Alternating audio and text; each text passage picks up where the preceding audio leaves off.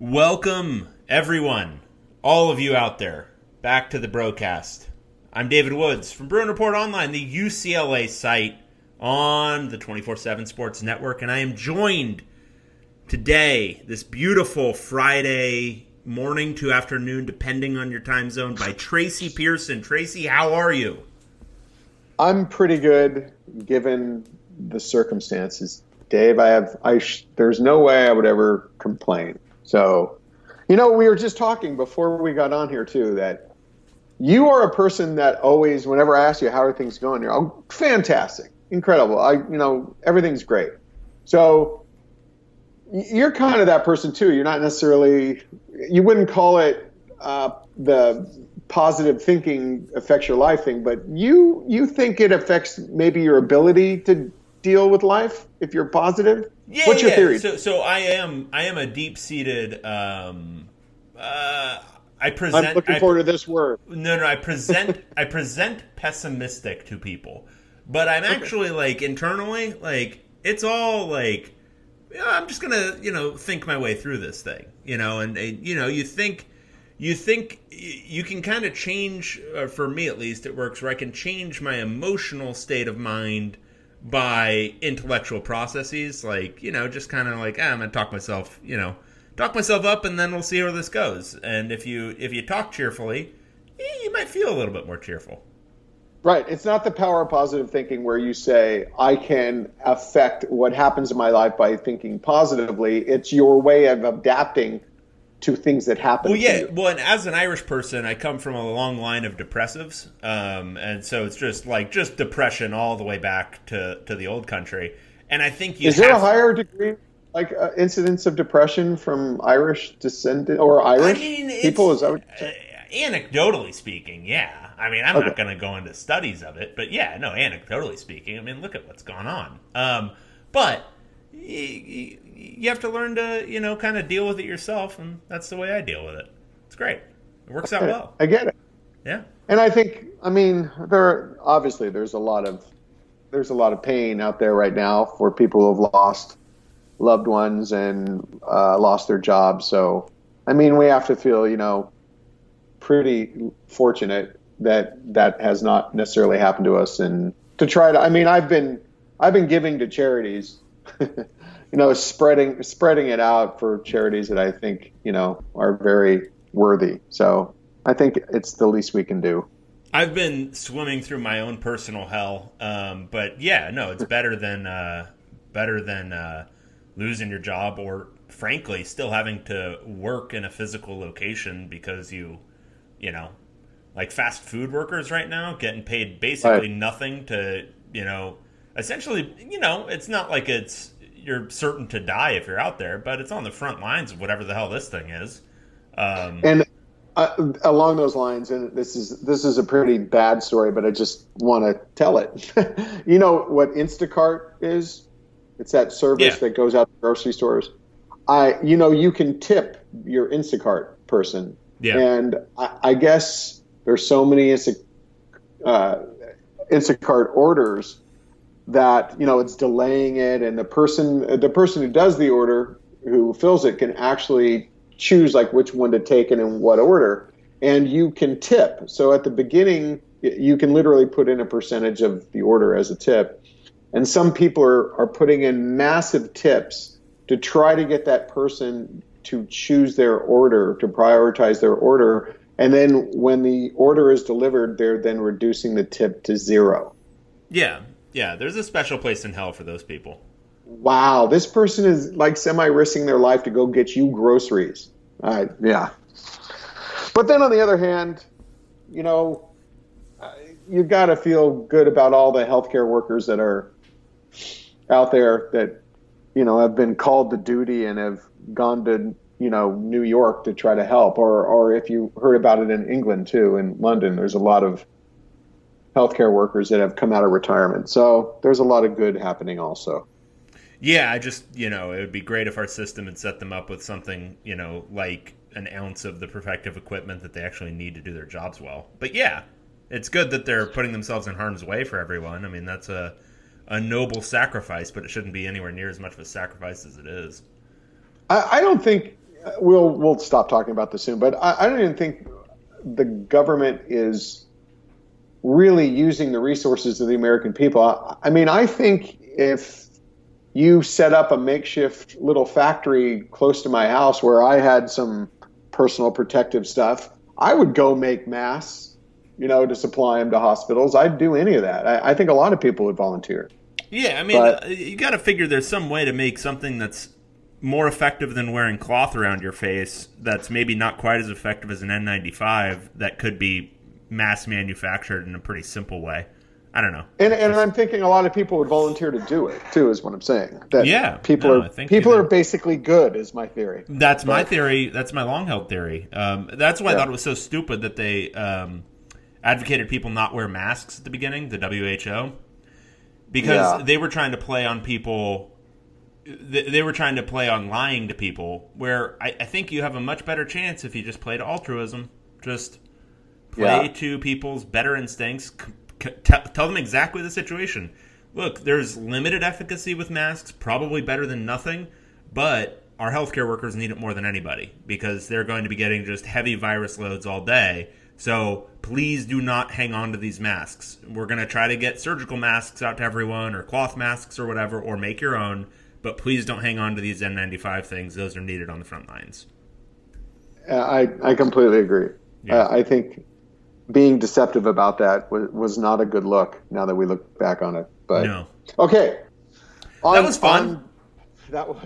I guess we could probably fill a podcast about the coronavirus. But, people are hearing about it too much anyway. So what have you even with two children, Dave, that are very young, are you able to binge watch? Not even a little bit. Not even a little bit. No, it's been not binge watch. Like I've watched. So I'm watching Plot Against America on HBO. I am also Philip Roth. Yeah, enjoying that, and enjoying is probably the wrong word. Consuming that and interested in it. And then I also am catching up on The Outsider on HBO as well. Which I'd watched like the first 3 of, and then I kind of just got waylaid by life, and now I'm back into. And that's pretty good. I was watching it late at night, and I'm still kind of a little bit of a weenie. So I was like, I don't really want to watch this anymore, because it was like midnight last night, and I'm like, no, I'm cool. I'm good. Are you a Twilight Zone kind of guy, that kind of sci-fi stuff? Sort of. Like, I like it on an intellectual level, but like I said, I'm kind of a weenie. Like, I still kind of get scared of horror movies and stuff. Okay, this is not horror. Tales from the Loop. Okay. Oh, dang. It's really good. I think I think we're in 3rd episode, maybe, right now. Excellent show. I mean, look it up. If you're a Twilight Zone kind of guy at all, I think you guys are like it. It's on Amazon Prime. Cool. Yeah, very good. Very good show. Really, that's I could probably give suggestions for binging, but let's just keep it to one. That would be. Oh, you know what I did want to mention? This is kind of fun. So, we've been doing brackets in our family for various things, best Beatles songs, and we just put together a bracket for the best sitcoms of all time. So I was trying to tell my kids about the Mary Tyler Moore Show and the Bob Newhart Show. 2 classics in my mind. And so we started to watch. We watched a couple of Bob Newharts, actually, and it just reminded me that one of them, or the primary director of the Mary Tyler Moore Show, is a guy named Jay Sandrich. Are you familiar with him at all, Jay Sandrich? The name is very familiar. Directed, you probably saw it in so many credits of so many sitcoms in the 70s, all the way. I mean, Mary Tyler Moore Show, Bob Newhart Show, just like the Golden Girls, directed. I mean, he was probably the main director on the Cosby Show. He is a Bruin. And not only is he's still alive. He's like 88 years old, 87. I think he lives in Aspen primarily. And I'm going to out him a little right here. Not only is he a Bruin, but he is a bro. I know he's been a long time subscriber. I don't know if he still reads, but he's been a subscriber for a while. So I just wanted to, if he's at all listening at all, I just wanted to thank Jay Sandridge for what he has contributed to American television. And like when I was in the UCLA dorm in the early '80s, they used to do in syndication was Mary Tyler Moore and Bob Newhart, and they'd play them right back to back, like 3 in a row. And we used to play the Bob and Mary drinking game. Every time they said Mary or Bob on the show, you had to take a drink. And if you could predict a line, everyone else had a drink. So thank you, Jay. I really appreciate it. That's great. Good stuff. Yeah. Where was Cheers? Where was Cheers in your rankings? You know what? We did a bracket. Okay, so what was it seated? Okay, let me look. Let's see, where is that? It was seated. Why is Cheers one of your? Is that your thing? I'm just saying, if you're gonna go into like '80s sitcoms, I mean, Cheers, you gotta go. Like, what were the regions? Were there regions? Loosely, we didn't really do it regionally, but I'll just tell you the number one seeds were Seinfeld. Okay. Begrudgingly Friends. Oh, okay. Sorry. No, the legitimacy of this bracket is done. No, wait. We're trying now. If we did it just our own, but we had, believe me, we seeded because we're going to send this out to a lot of people, and you'd have to admit a lot of people will go, Friends is a 6th seed. What are you guys thinking? So we put them as a number one seed, and then for me, Friends didn't get past round 1, and then MASH. Friends is like one of those Gonzaga teams from like the mid 2000s, like a 2 seed that just gets tanked in the second round. Right, MASH was a number one seed, and then with also a nod to more recent stuff, The Office was a number one seed. Okay. Number 2 seeds were All in the Family. Cheers, number 2 seed. That seems fine. Okay, cool. Happy Days was the number 2 seed, and then I Love Lucy. Interesting. Okay. Yeah. My final was Seinfeld winning over MASH in the final. That seems fair. Yeah. It is funny though how we've just been started to doing this, and how some people just have their like. I have a friend this woman who loves Frasier. That's like her favorite show of all time ever, and that's going to win for her. Obviously, she's already told me. So, yeah. I mean, Community. Do you like Community? That show? It's a real mood show. You have to be in the right mood for it. If you watch it, do you ever openly laugh while you're watching that show? So I haven't watched Community in probably I don't really watch sitcoms. But Community, I had a period where I watched it in 2009 probably. Yeah. For a month or two, and then I never watched it again, and I've never had an urge to. Right. You never you say, "Hey, I'm going to go watch Community." No. And so where's 30 Rock on yours? 30 Rock made did 30 Rock make my I don't have my filled out bracket, but 30 Rock went really far. What about 30 did animated 30 Rock was final either Elite 8 or Final 4 for me. Did you consider we didn't do animated sitcoms? No, we didn't do it. They had to be all American and no animated. Okay. Because that just opens up a whole nother. It opens up thing. a lot, and then then the form kind of changes too, because there's some that form are changes. Yeah. Okay. Yeah. You want me to send it to you? Yeah, I'd love to. Okay, good. I'm thinking about putting it up on the site again. How I Met Your Mother, I think, is an excellent show. Yeah. That's a really well-crafted, well-written show. I really respect that show. It was very well done. So that went very far. I thought the lead character was just so insufferable and unlikable that I couldn't handle the show. I thought the actor himself, I thought was insufferable and unlikable. Yeah, but I understand. It's hard to get past sometimes, but the show is really well done. Yeah. Very, very well done. Yeah. That's funny too, because I was just telling my kids, we watched a couple of Bob Newharts, and the shows written back then were written about real people.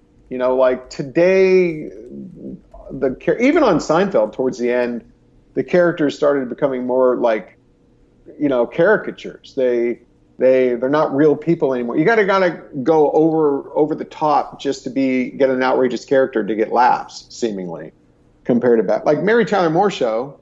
I mean, I'm showing my age. Have you ever watched that show, Dave? Mary Tyler Moore? I mean, I'm Yes. sure I've seen episodes. Yeah, excellent show. But Yeah. it was written about real people. So Yeah. anyway, okay.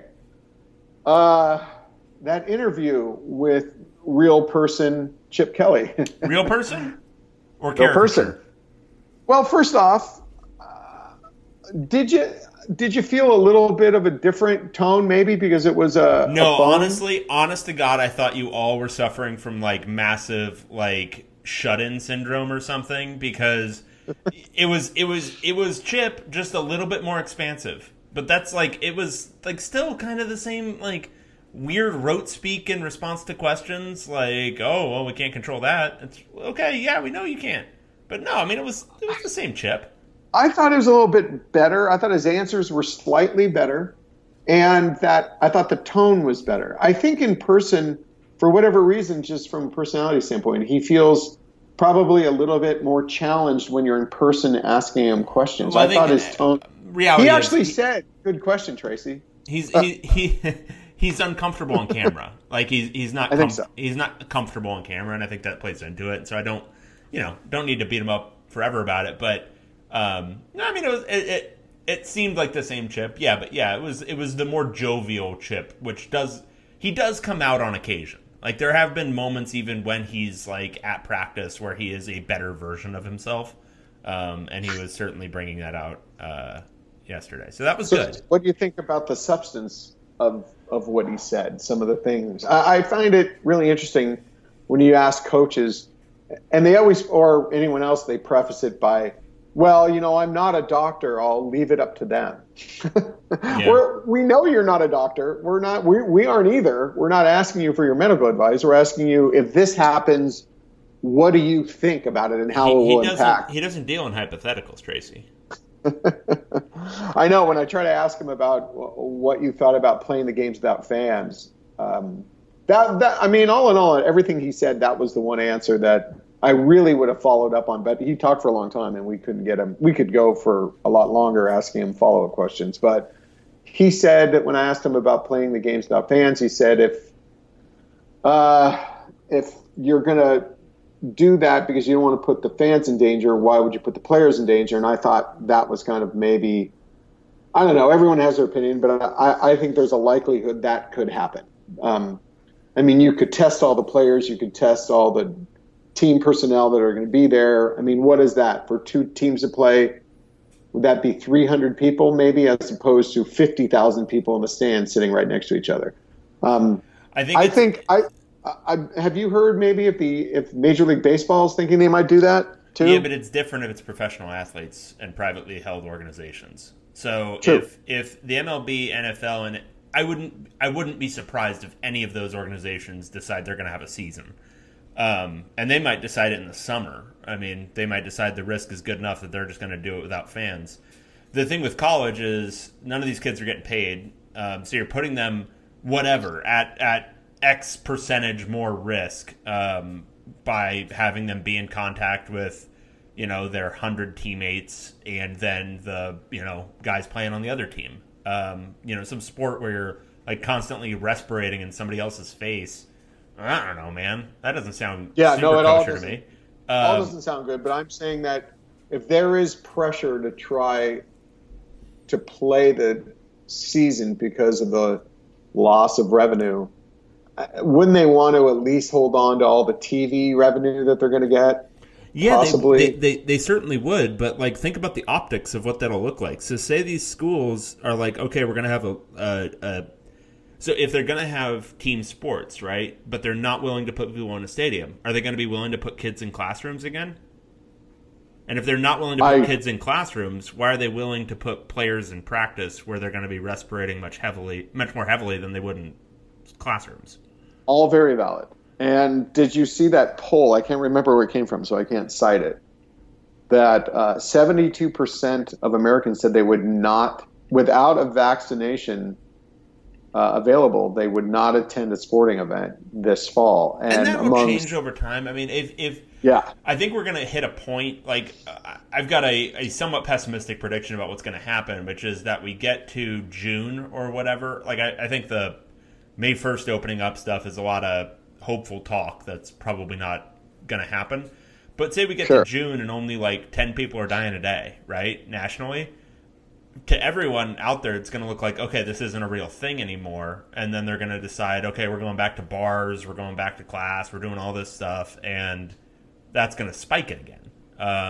Least if it mimics the flu, and come October when flu season hits, that it with no vaccination by then, that it hits big again come October. Yeah, but we don't even know if it's going to be seasonal. They don't know that yet. It could be the case that because it's a novel virus, it maintains a pretty good level over the summer. Like, if everyone just suddenly decided they were going to go to, like, summer festivals and everything, you would see a July spike. I mean, it's hard to imagine that you wouldn't. I think I'd have to wait until, like what you said, the cases and the fatalities are almost nil. And then people are starting to get back out, and they've been doing it for probably a couple of weeks, and it hasn't spiked back up. That's when maybe I would start to even consider going out, but I don't think before that. Yeah, and that's the thing, is you can't ask that question at the beginning of April for something that's going to happen in September, because there's some factors that could... There's a lot of variables right now. If we maintain our discipline with this whole thing and maintain our social distancing and lockdown stuff until, like, mid-July or early August, we might not eradicate the damn thing, but come pretty close. And if we do that, then probably a lot of stuff's on the table again. Are we going to do that? Right. I have my doubts. Like, some states haven't even locked down yet, particularly here in the glorious South. So, it's just there's a lot still just kind of up in the air that we just kind of have to wait and see. I mean, if we open up too early, then I think a lot of this fall stuff becomes a lot more precarious, because then we basically just set our clock back. And then there is the seasonality too. Let's say it kind of does what we're saying, is that it because of the lockdown, it starts, it flattens and then goes down practically to nothing by, June, July, August. People start to go out, and it's still feeling, you haven't seen a spike. Literally don't know if it's going to mimic other viruses and then hit hard again without vaccination in October. So, yeah, I don't know. There's so many things that are unknown, and I mean, obviously, I would like them to play the football season, but I have to kind of tend to agree. I don't. I would phrase it this way: we would like things to be in the situation where you can play a football season. That's really what it is. We want this thing to be done, like, over the summer, meaning that the stupid thing is eradicated, or at least minimized to the point where we can just do whatever it's called, contact tracing. When somebody gets it, we can just go to their, like, 4 close loved ones and say, hey, you got to quarantine for 14 days. Get to that point. If we do the things that they tell us to do, we might be able to do that. But if we don't, it's the life of this thing's going to get extended, and potentially it ends up being just a seasonal illness that we all have to deal with the same way flu is. I mean, the door, I think it's still a possibility that we can get this thing down to a pretty low level where it's not the flu, because it hasn't infected anywhere near as many people as the flu does every year at this point. But if we let it get to the point where it infects a third of Americans or whatever, then we're basically just conceding that it's going to be a seasonal illness that we have to deal with every year and get vaccinated for. And I don't know if anyone's familiar with flu vaccines, but those are not 100% effective. We have no guarantee this thing's going to be either. So commit to the idea that we can get this down to a low enough level that it's like some weird disease that only, 0.5% of people ever get, versus something that we all have to deal with, a third of us or 2/3 of us every single season. Right. Yeah. there's just so much unknown. That's the thing, and it's just very difficult in relation to whether they're going to play a season. Yeah, There's just too many unknowns to even think about it. From what I've heard, though, from other sources, is that the Pac-12 is coming up with contingency plans when it comes to different scenarios and what they would do. From a very inside source, this isn't public, so you guys are all getting big information here.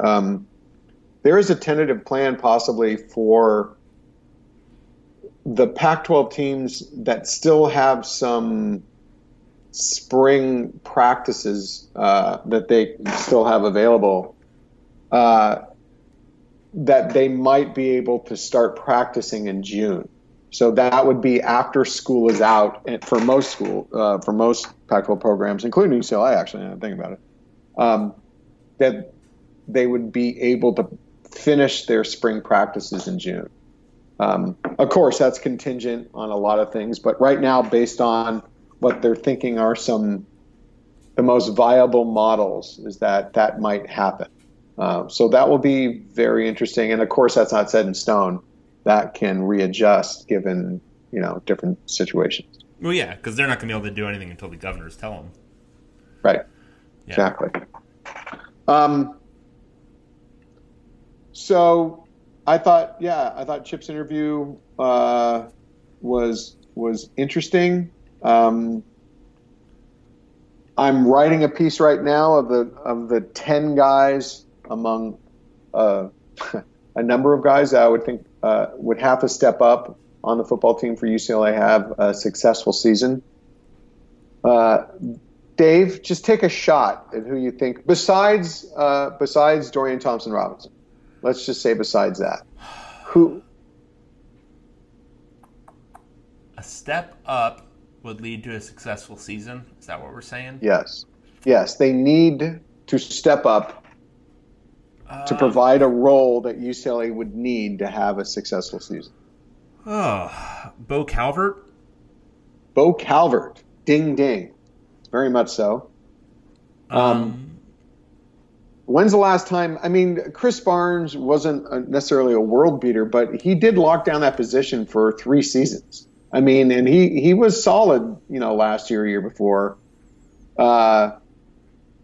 I mean, you need a middle line. You need that Mike linebacker. And I think Calvert is talented. I think he might be a little out of position there. I don't know if that's the ideal place for him, even though he might have enough talent to pull it off. But that will be interesting to see if that happens. Yeah. I mean, certainly whoever is going to seize the running back job is going to need to step up from whatever they were doing before, whether it's Britton Brown or, Ding, ding. I said Britton Brown. Yeah, because even if he seizes the job, he's going to need to play better than he ever played at Duke. Or just play more, because he hasn't been healthy for 2 seasons, really. Yeah. Joshua Kelly averaged like a little over, I think, 20 carries a game. And not only, the frequency, but the effectiveness of it. You need somehow to reproduce that. Yeah. Whether with one guy or by committee. And that will be interesting to see if they can do that. We've always said without Joshua Kelly, Chip Kelly's offense would sputter, because, didn't you one time do some? Yeah, it's a wholly different thing analysis? without him in the offense. Right. It's very bad. Right. Well, definitely whoever ends up actually playing tight end, Mike Martinez or Greg Dulcich or whoever, they're going to need to catch a lot of balls. Yeah, and block. They're going to need to do a whole lot of stuff. But, this has been a very tight end-centric offense, so either the offense is changing or both of those guys, frankly, are going to have to play big roles. Are you reading my story? Because No. This is verbatim. It's pretty good. Okay, keep going. Who else? Gonna need a pass rush, but I don't know who it's gonna be. Oh my God! Okay, yeah, that's exactly what I wrote. I said Damian Sellers. I think he'll be the most talented guy among that outside linebacker, defensive end, pass rushing guy. So, at that point, well. Hey, you're gonna need a kicker to step up. Oh, that's one of the 10. Good job, Dave. This is amazing. We didn't cheat on this. I swear, this is happening. Yeah, this is real time. And that's Nicholas. When's the last time UCLA went into a season without like a proven field goal kicker, or knowing that like the guy coming in was literally ranked one of the top 2 guys in the country? JJ. I mean, we're talking that Tyler Gonzalez coming in off the soccer team year, I think. Yeah, Kip Smith. That was. Yeah, and Kip Smith was even ranked pretty high. That had to be like 8 to 10 years ago. Yeah, that was like 2011, I think. Yeah. So, yeah, that's a question. I mean, they do have Luke Akers, who was ranked 10th in Cole's kicking. Kind of interesting. He's not ranked in Chris Saylor's rankings. If this is a little bit of trivia, if anyone doesn't know or anyone really cares, there's kind of a battle in kicking events and rankings. There's Chris Saylor and there's Cole's kicking. And some kickers, traditionally it was Chris Saylor, and more kickers are going to Cole's kicking. So that's what Luke Akers did. He competed mostly in Cole's events than Chris Saylor. So he's not ranked in Chris Saylor. But number 10, he's also a good punter, actually, too. But Nicholas Barr-Mira is the redshirt walk-on freshman who kicked in spring. There was only one field goal period. He made all 4. Just watching him on the sideline doesn't look like he necessarily has a big foot, but he looked fairly consistent. But you're right, kicker is a thing along with punter. But yeah. Yeah. You want to stop there? I had a couple of very interesting ones. If you should, I just say? Yeah. Go for yours.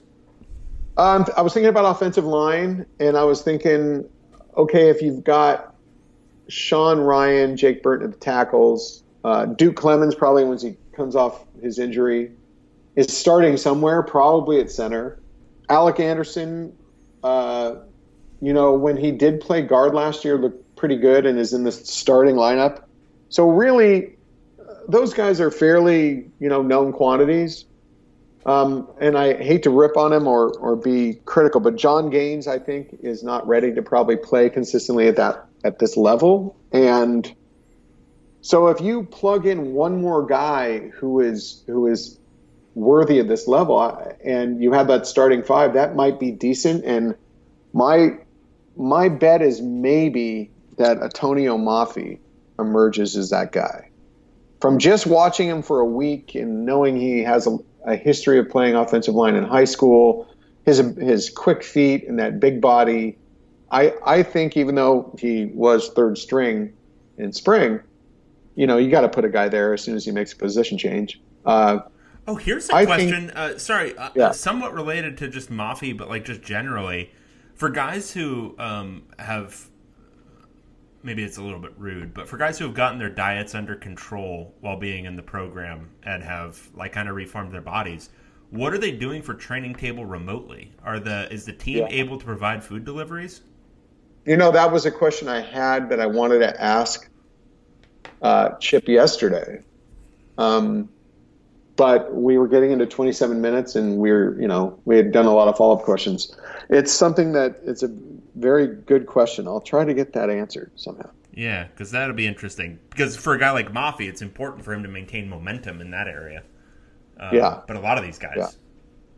Yeah. And then I thought Rashad Williams, with the loss of Darnay Holmes, and the other Elijah Gates moving to third string and looking like he's in the doghouse, he's going to be key at cornerback.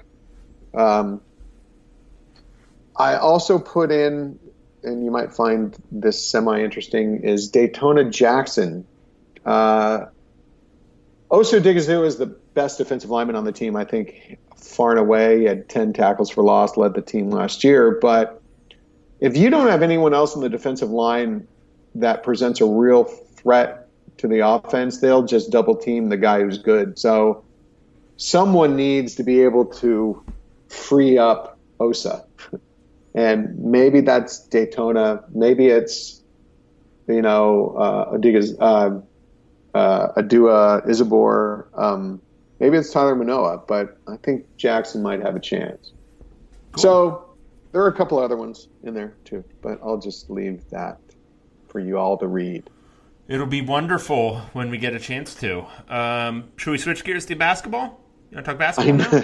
I could just sense that that's all you wanted to do. Yeah, let's do that. I only ever want to talk basketball. I know that. As a longtime, basketball fan, never cared much for football. That's so. Yeah. It's not true. No. Johnny Juzang. Is that how we're going with it? Just Juzang? That's a great name. It's really good. It's a great name. Kentucky transfer coming into UCLA. He committed. Was that yesterday? That feels like 7 weeks ago. Was that yesterday? Yeah, it was yesterday. Wow. Yeah. Johnny Juzang committing to UCLA. He was a high 4-star out of high school. I think he was the 33rd ranked prospect in the country. Something like that. Didn't play much at Kentucky. Had some playing time issues early on, but had a really good second half of the season. They did not want to lose him. If you read any of their message boards and that sort of thing, it wasn't the kind of thing where they thought there was no promise there. I mean, he was coming alive at the end of the year, but he elected to transfer. Coming into UCLA, and in his little message said he's looking to see if he can be immediately eligible with an early attempt to get a waiver. So all of that's very exciting news. Even if he's not, eligible this year, still very exciting news. But if he is, I don't know, man. Is he starting? What are you thinking? That's a good question. I mean, obviously, a lot of that will depend on what happens with Chris Smith. But does he start over? Who would he start over? It's basically, does he start over Tiger Campbell or David Singleton at the 2? I don't think he starts over Tiger Campbell. Tiger became the whole catalyst of the offense in the second half of the season. Well, are you thinking he's starting over Nix? Is there a potentially starting over Nix? That would be the other question, because I think the way Mick Cronin's going to conceive of this offense is that you got a guy bringing up the ball who brings it up, but then you need guys in the offense who can create, and that was Tiger Campbell. He's the main creator on the team, and then I think Daishen Nix will grow into that role. So I don't know if he plays over those guys. I think that's the starting backcourt, personally. And Jaime Jaquez, I don't think is getting knocked out of that starting that starter's role. So I think he'd have a chance to start if Chris Smith doesn't return.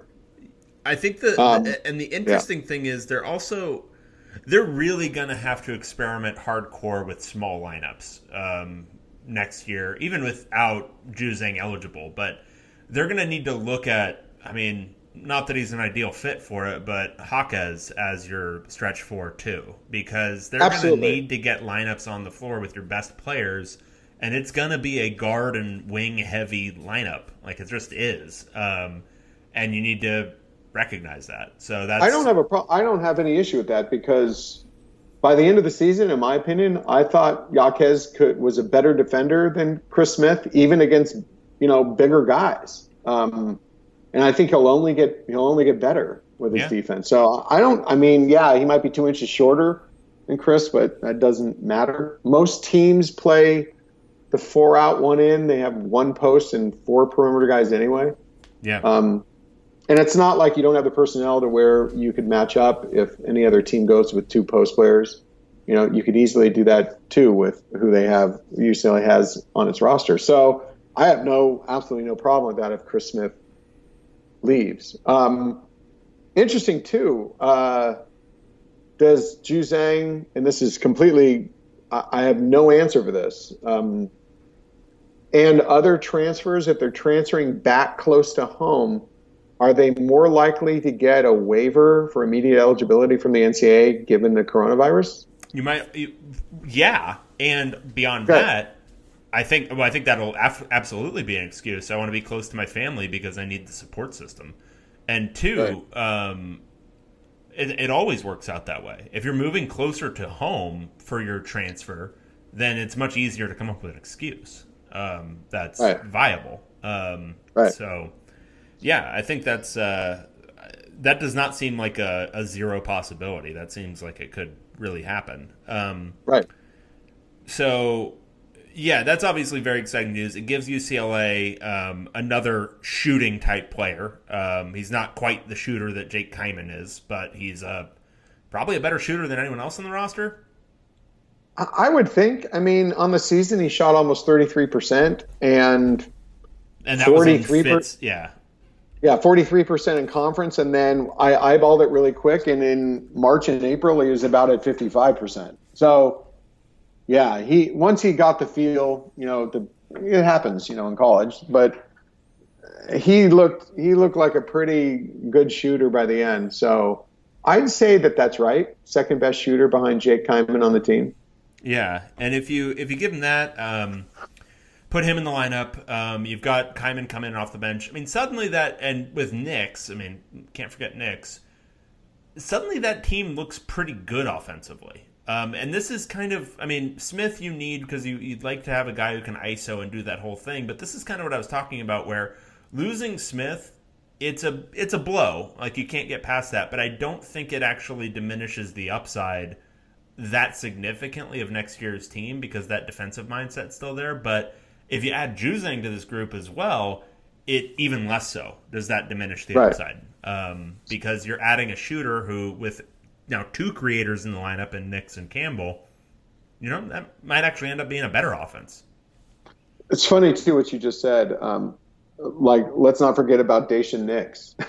Isn't it funny how things change? Yeah. I mean, he's the number one point guard in the country. And, I mean, he is literally gonna really impress everyone next year. But the program right now after that season and with Mick with so much goodwill and so much good buzz, you can almost forget about Daishen Nix, which is pretty phenomenal, which is where the UCLA program should be, right? Yeah. Where you're sitting there like, oh, the 5-star point guard. Oh, right. Yeah. One more scholarship remaining for next season open if Chris Smith doesn't leave. So, of course, there's a lot of discussion on the forum about how that should be used. Right now, I think the biggest priority is just getting a multi-year eligible big. Yes. Because you never know what's going to happen with Jalen Hill or Cody Riley, even after next season, whether they stay at UCLA for their redshirt senior year, which would be 2021. So I think that's why they're going so hard after Joshua Morgan, the transfer from Long Beach State. If they don't get him, it'll be interesting to see what they do. If they really, I think they would hold open that scholarship just in case some kind of big, shakes loose somewhere. But if not, they are recruiting that combo guard from Ohio State. I can confirm they are very much recruiting that kid. Do they opt for another guard like that when they can't get a big? We've reached the point, I think, where you maybe tap the brakes on recruiting a whole bunch more guards. Yeah. They've got a lot. Yeah. Because we're not even talking about Jalen Clark either. I mean, they've got a lot of dudes now, but through the 1 through 3 to the point where we're pushing some of them to the 4. So, yeah, there's a lot going on. But listen to that, though. What a great problem to have. You got to pump. Exactly. You got to pump the brakes. Well, you got to pump the brakes on taking an elite player. Well, think about the first couple of years at Alford, where we're talking about how many wasted scholarships they were using, just on guys who would never play at this level. And now we're like, all right, maybe you can't take that, high 4-star guard. Sorry, you just can't do it. Right. Yeah, I mean that guy from Ohio State too, Muhammad. That would be a tough guy to really turn down because he's a 6'3" combo guard who was one of the best defenders in that league and probably would be one of the best on-ball perimeter defenders in the Pac-12. As soon as he came to UCLA, he would give you some insurance if Daishen Nix goes pro after a year, that he could, be that kind of creator in the offense himself, because I guess he's really good off the dribble. Tough kid, that'd be interesting. I mean, you say no now if he wants to commit. And luckily, I don't think the kid's anywhere close to committing, because you want to wait on Joshua Morgan. But yeah, that's a good place to be in. Other people were bringing up, what was it, the Loyola Marymount big who's transferring. Their grad transfer bigs, I think they'd probably want to not stay away, but not necessarily take one. Most grad transfers want to go someplace where they know they're going to start. They don't want to really come off the bench much. So, I mean, adding a grad transfer big that wouldn't know if he's going to start over Jalen Hill or Cody Riley. For one thing, I don't know if they'd want to come in that situation for next season. It's only a scholarship that's taken up for a year, so you could very much go after, another big in 2021. But I think you'd still want to keep that open in case someone does still shake loose as a multi-year eligible big transfer, or maybe even a 2020 big shakes loose from some other program where he just wants out of his NLI or something. I don't know. Hard to give that. If you're in June or July and this big wants to come and he's fine with not starting and it gives you more depth for a year, sure. But right now, I can't see it happening. Yeah. And one thing to note on the Juzang thing as well, I know anecdotally, Calipari's usually very good about doing what he can to make sure transfers out of Kentucky actually do get immediate eligible. He's like the anti-Chris Peterson from that perspective. Because say whatever you will about Calipari, he is a player's coach. Very much. Yeah. So there's a lot of reason to think that Juzang will get, there's a very good chance that he'll get immediately eligible. Are you kind of saying that you'd rather have Calipari at UCLA than Cronin? Is that? No. I actually, honestly, pre this past season, yes, I would have taken Calipari. But looking at the way Cronin has fit, just everything about the program, in addition to the fact that the proof in the pudding has been pretty damn good so far. No way at this point. But before the season, like back in April of last year, yeah, I probably would have taken Calipari. Really? Yeah. If you remember, I was anti-Calipari. I remember you being anti-Calipari. Yeah, just too many issues. Just doesn't do it the way that would fit at UCLA. And then if there's one thing I've learned about hiring coaches at UCLA, UCLA is a really nice place. We've talked about this before. You could get a really nice big house out there in Malibu and kind of sit back and take it as a retirement job. And you need someone who really wants to prove that they're going to win at this level. Whether that's a young guy or an older, whatever, he wants to prove that he can win. And I don't know if hiring Calipari at that point would have had that fire to really win at UCLA. Well, and the only way he knows how to do it is with one and dones. What it comes down to for me is that Calipari wears good suits, right? And after Steve Alford for so many years, I just wanted a coach who wears good suits. But then, before the start of the season, there was that huge story that Bolch did, this breaking, incredible story about Mick Cronin's suits, where he's wearing these like $10,000 suits. And I'm like, okay, we got a guy who knows how to wear a suit that fits.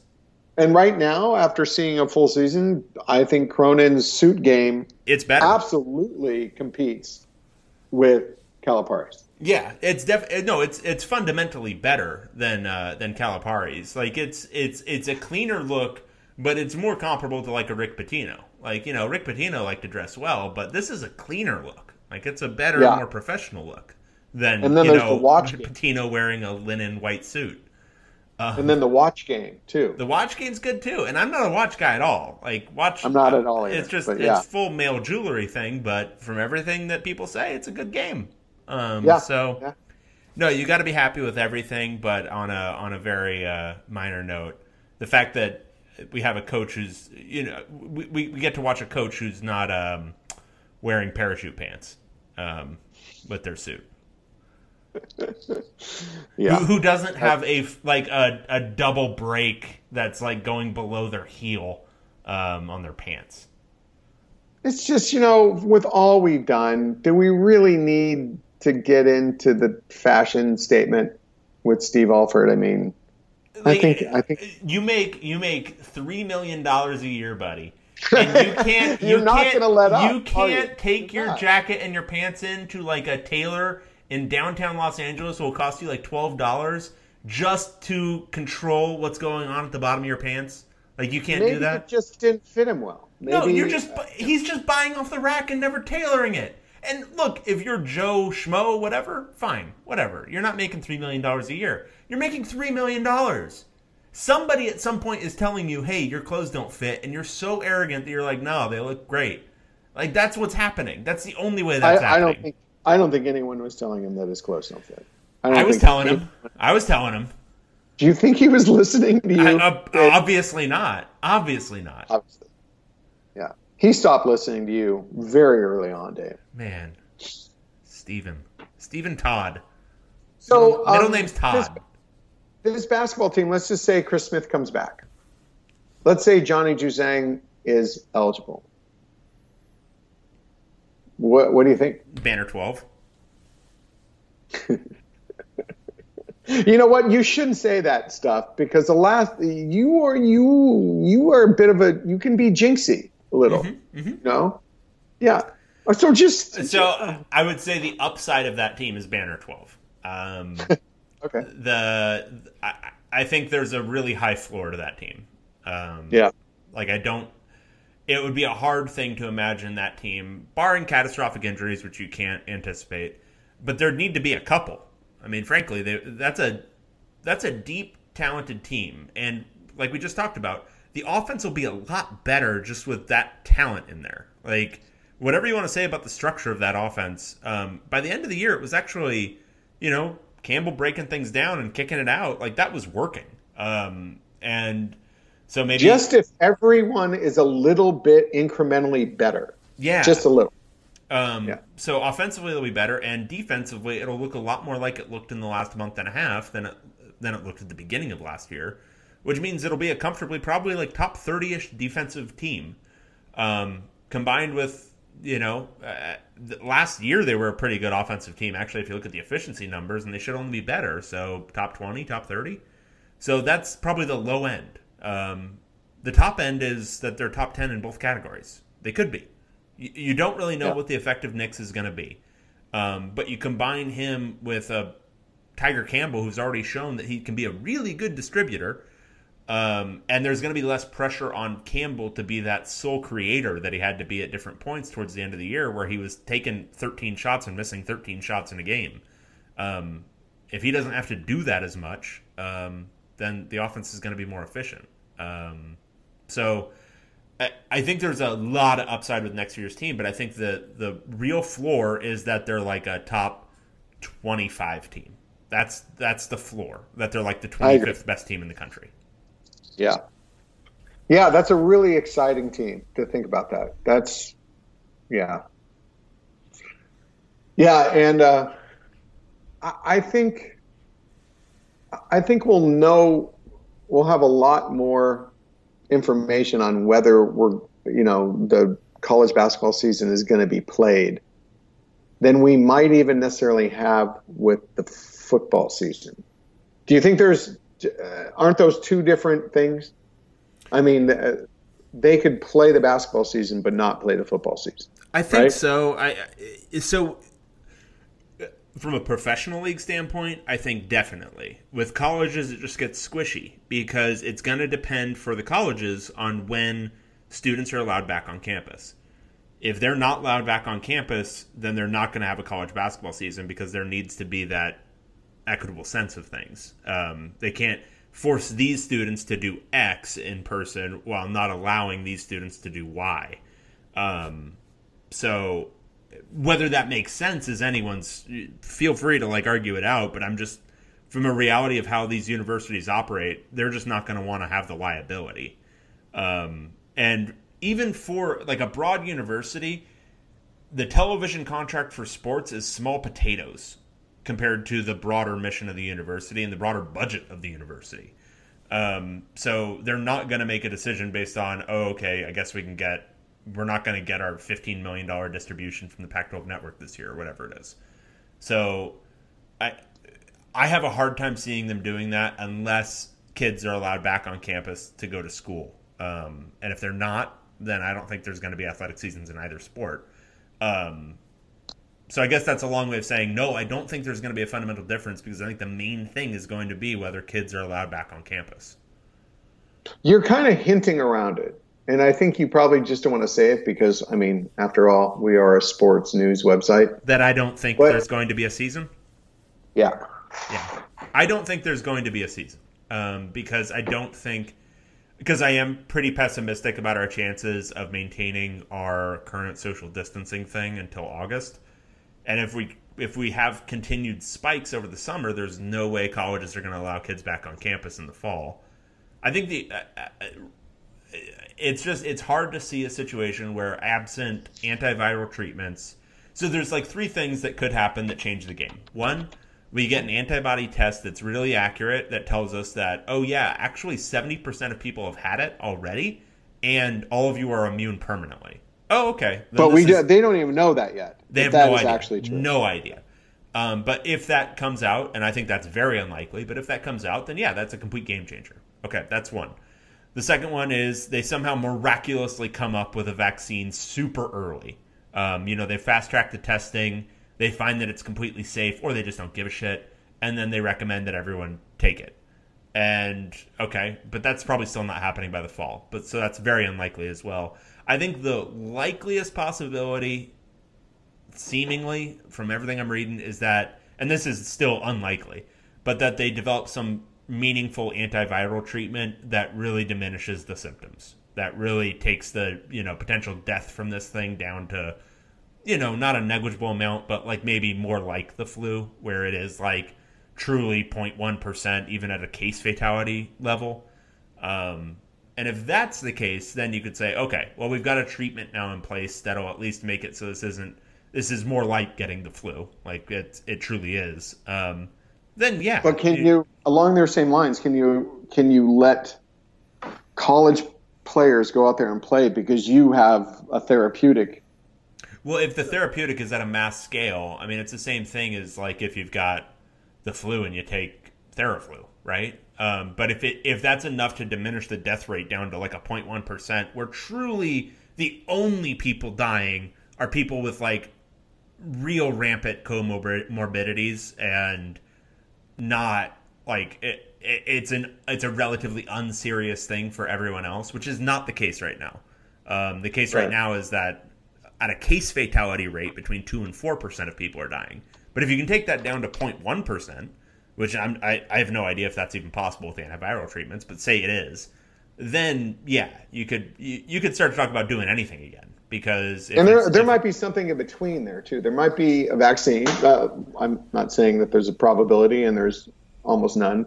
But since we're talking mainly therapeutic, there might be some kind of therapeutic treatment that might be preventative also, that diminishes it if you get it. So there's a lot of gray area in there that could happen, and we obviously just don't know.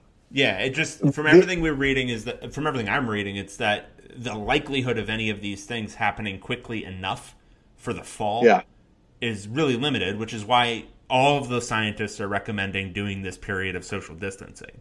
And the model that the White House keeps citing is this Washington model, this University of Washington model, the IMHE model, which says now 60,000 people are going to die if we follow this perfectly, which is the social distancing model where we keep everything on a lockdown until literally August 4th.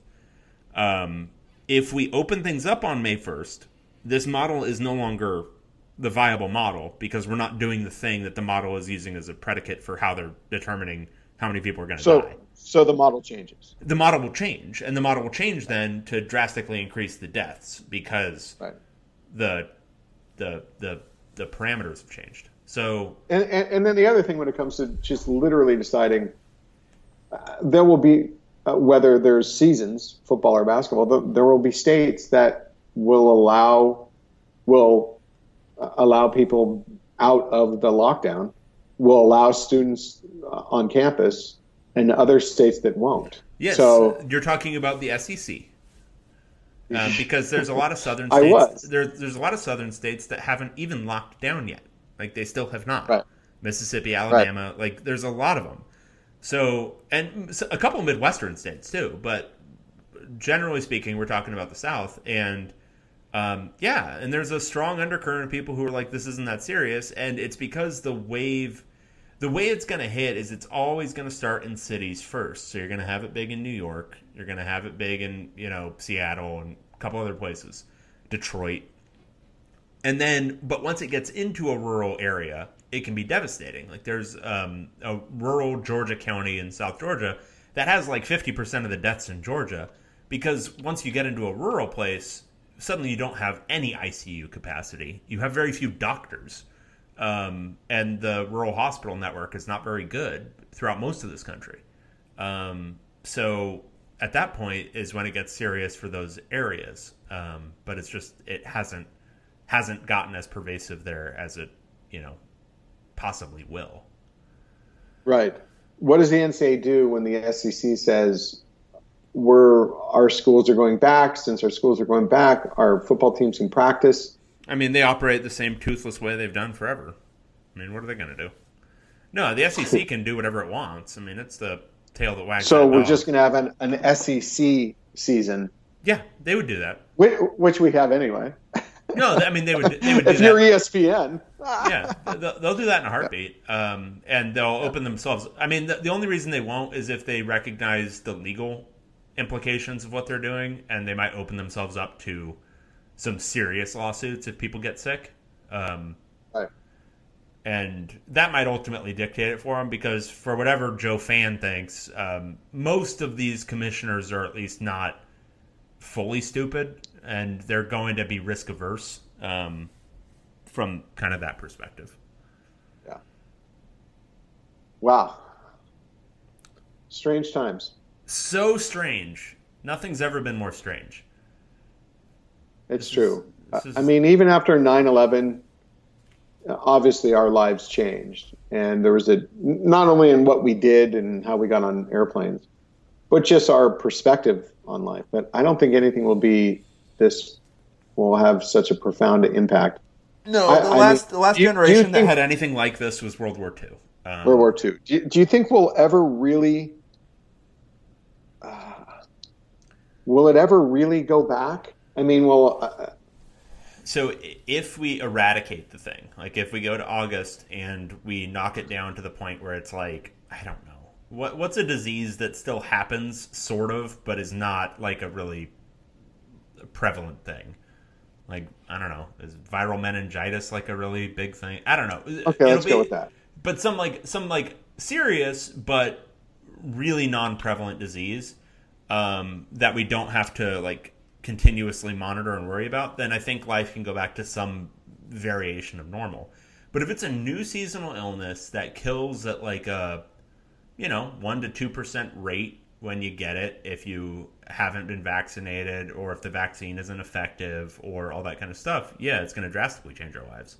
Like, shaking hands will be done, but so will like hugging. Like a lot of things will be gone because it just won't make sense anymore. Like you won't, like all these like physical contact things that we do, you're not going to do, like you're not going to hug coworkers and crap. Like you'll hug your family, but you're not going to. I think, yeah. And I think just very simply too, obviously there will be a lot of people who go out to bars and restaurants. There will. But I think a good portion of them are still, it's always going to be in the back of your mind when, the waitress hands you that menu. Or she's sitting right in front of you and she just coughs. Oh, there'll be online ordering. I think you're going to have, like, if you go to a restaurant, which I think people are still going to want to do, you'll order ahead of time, right? And just place your order and then get it when you get there, and you'll sit at the table. But, it's going to be, here's your pitcher of water, not here, I'm coming by to refill it all the time. Or more iPad ordering. Yeah, I think there'll be a lot of that stuff. And, like, movie theaters, think about that. Like, I don't love the idea of just watching movies at home, right? I don't like to continue to go to movie theaters, but movie theaters in the best of times are kind of, dingy. Oh, gross. And dirty places. Yeah, dirty, gross experiences. And now, I don't know. I mean, a lot of these things might just change naturally because we're going to stop doing them for 6 months, and then we might look back and say, why were we ever doing those things in the first place? Like, people flying to conferences or business meetings when you could just do it remotely. Why do you need to do that ever? Yeah. And so those industries might die. Like, they might fully die. But then other things that are like enjoyable activities, you actually are going to have to start doing real cost benefit. I don't think movie theaters will go away because I do think people still enjoy it. But will they do it at the same rates? And I think what has to happen is the little cone of silence comes down on everyone, like from Get Smart, when you're in the movie theater. I mean, they've adapted all these movie theaters to those reclining chairs. What's the difference about encasing you in plastic? I don't think it's that big of a leap. What do you think? I think that sounds insane. Kind of fun though. But they might make all theaters smaller. I mean, that's been kind of a move anyway. Like, they've gone to the recliners that have reduced seating, but they might make them even smaller. Make it so that you don't have 100 people to limit. Because it's going to be also from a public health standpoint. There should be public health guidance on a lot of this stuff. Okay, we don't want gatherings of 50 or more people, so no movie theater can be more than 50 people. They have to be 49 people, or whatever it is, right? And there just might be sacrifices like that. And in the situation where the coronavirus gets, a seasonal aspect to it, there might never be football stadiums full of people again. Like, it might be that you have to have isolate. Like, if people are going to go watch a game in person, it's got to be isolated sections in a stadium, not 100,000 people just kind of teaming around each other. Well, let's just say they come up with a vaccine within a year, and that's aggressive right there. Yeah. So fall of 2021, there's a vaccine. It's not 100% foolproof, but it's done substantial damage to the spread of COVID-19. What's attendance like in college football? Is everyone going back? Is it down 30%? Yeah, it would really depend on the vaccine. Like, if it's a vaccine that completely kills it, like it knocks down, like you have a 99.9% chance of not getting it now, then I think life goes back to normal. If it's not, though, if it's like if it's the same as flu shot, where you don't know year over year whether it's going to be 10% effective or 30% effective, that's going to change life. Yeah. And I hate to end this on a really kind of depressing note, but I think we need to say something and honor the passing of Stan's Donuts. It's been closed permanently in Westwood. No, did you ever go there, Dave? Probably a couple of times. I was never a big Stan's guy. I'm not a big donut guy. I'm not either, but that peanut butter pocket was like, that was the thing for me. My dad took me there first time when I was like, must have been about 13, and I used to think about that peanut butter pocket because there was no donut like that. That was just insane. So, he sent out a I don't know if it was a tweet, something through social media that said, he was coming close to retiring. The business hadn't been doing doing well for a while, and the coronavirus pretty much just facilitated his permanent closing. So, sorry guys, I know that's very depressing for everyone, but That's like optimistic relative to what we were just talking about. But I know that's why I kind of ended it that way. And it's UCLA related. There you go. Yeah. Beautiful. Yeah. Yeah. All right. Well, you got anything else? No. Okay. No. I'm thinking Diddy Reese will always have to stay open. Right? Well, I mean, because we're pretty convinced it's a drug front, right? That's the only way they can continue It's a money laundering for the mafia. It's got to be something. There's got to be something going on there because there's always between 50 and 100 people working behind the counter, and they charge like $1.50 for, 2 cookies and some What ice are the cream. cookies up to? They're like 35 cents now? They were a quarter for a really long time. Yeah, But well, yeah. and the sandwich was super cheap for the longest time too. That might actually even be more now. Let's see if I can pull it up. Yeah, 35 cents per cookie. A dozen is still $4. And the sandwich is Okay, that's making me hungry right now. I know it sounds really good. It does. They need to do curb. Dude, the sandwich is only $1.75. That's still such a great deal. I think I might risk something for Diddy Reese. I think I might. Yeah. I think you should. I mean, if I'm completely covered in masks from head to toe, like body condom, I think I would go. There's some Get a choices. Diddy Reese. There's some choices that you just have to make. Yeah. Yeah. No. Okay. So that's it. I'm done. All right. Well, for Tracy Pearson, I'm David Woods, Bruin Report Online, UCLA site on the 24/7 Sports Network. Stay safe out there, everyone, and we'll talk to you next time. Stay safe and really value your families at this point.